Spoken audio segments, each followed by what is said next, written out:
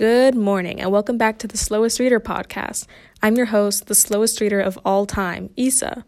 While I sit here on my hammock at my winter home in Prague, I'm going to be talking to you about the novel A Room with a View by E.M. Forster and about why it classifies as a Bildungsroman novel, how Forster's usage of symbolism conveys the transformation of the main character Lucy from a damsel in distress to a strong, independent woman, and how Forster was a closeted homosexual his whole life, and how that influenced his writing, and more.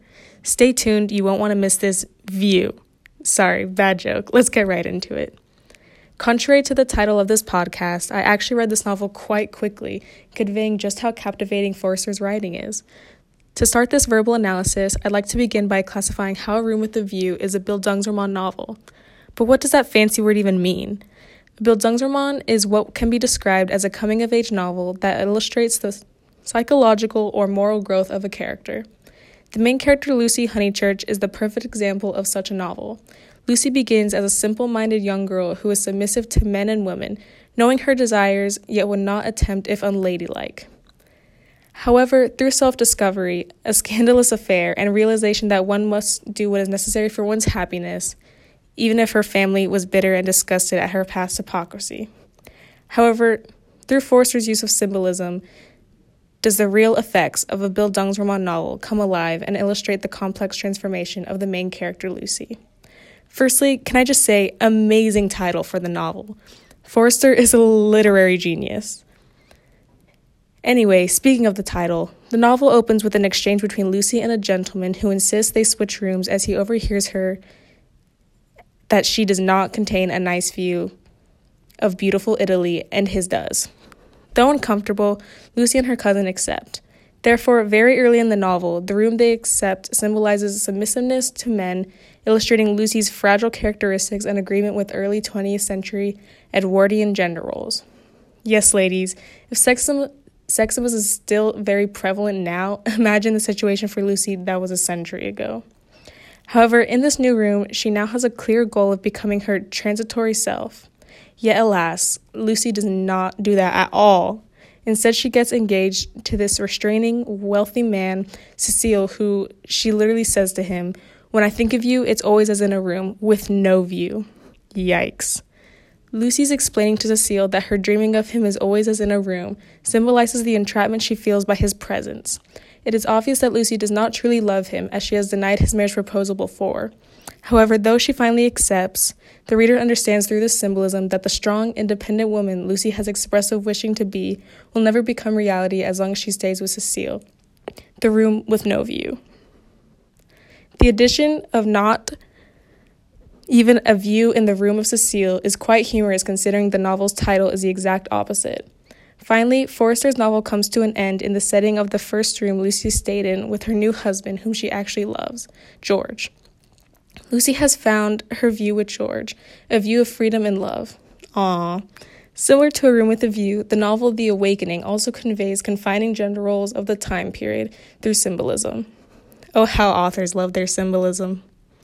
The Awakening is a supporting piece of literature that conveys confining gender roles also through the main female character, Edna, with reliance on symbolism.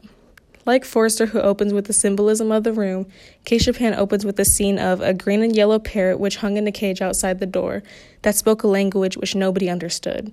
Edna is admired for her beauty, yet shut away when she speaks her mind and shows qualities of individuality. Like Edna, the parrot with beautiful green and yellow feathers is shunned for his obnoxious noise and confusing dialect.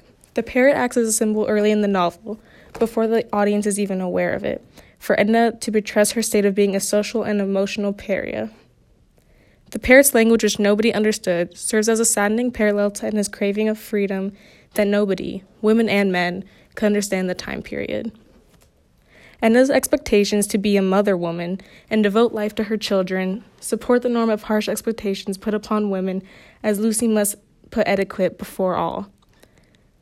Like the symbolism in A Room with a View and The Awakening, the transformation of its characters is highlighted as both women break from gender roles during their time.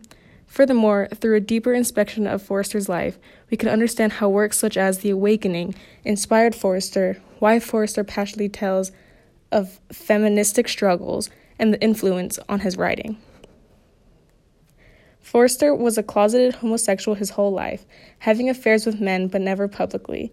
He fought a constant battle of wanting acceptance and independence, like Edna and Lucy, shining through in his writing with the portrayal of characters such as Lucy and Mr. Bibe in A Room with a View. In the literary criticism Queer Forster by Erik Harrelson, Harrelson examines how Forster's sexuality influenced his work. In A Room with a View, a famous scene depicts the three men undressing and swimming in a pond. Harrelson describes how this bathing scene conveys Forster's sense of the male body, in especial as a restless captive of culture that animates and disrupts the social order that the social order struggles always to recontain. Harrelson's critique of Forster's style opens the eyes of the reader and creates a new sense of sympathy for Lucy as Forster literally illustrated his personal struggles through her.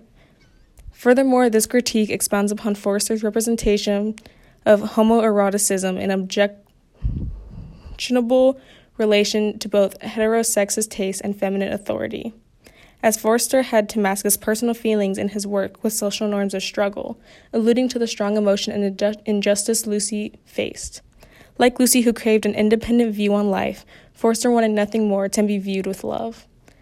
In conclusion, A Room with a View is one of my new favorite books. Forster's symbolic portrayal of gender roles and therefore illustration of the complex transformation of the main character Lucy have influenced the emotions of readers around the world. Especially now that we have a little more knowledge about Forster's personal struggles, I'm so grateful for his beautiful portrayal of love and sacrifice. I'll be back with another podcast in a few months when I can hopefully finish another book. Speak to you soon.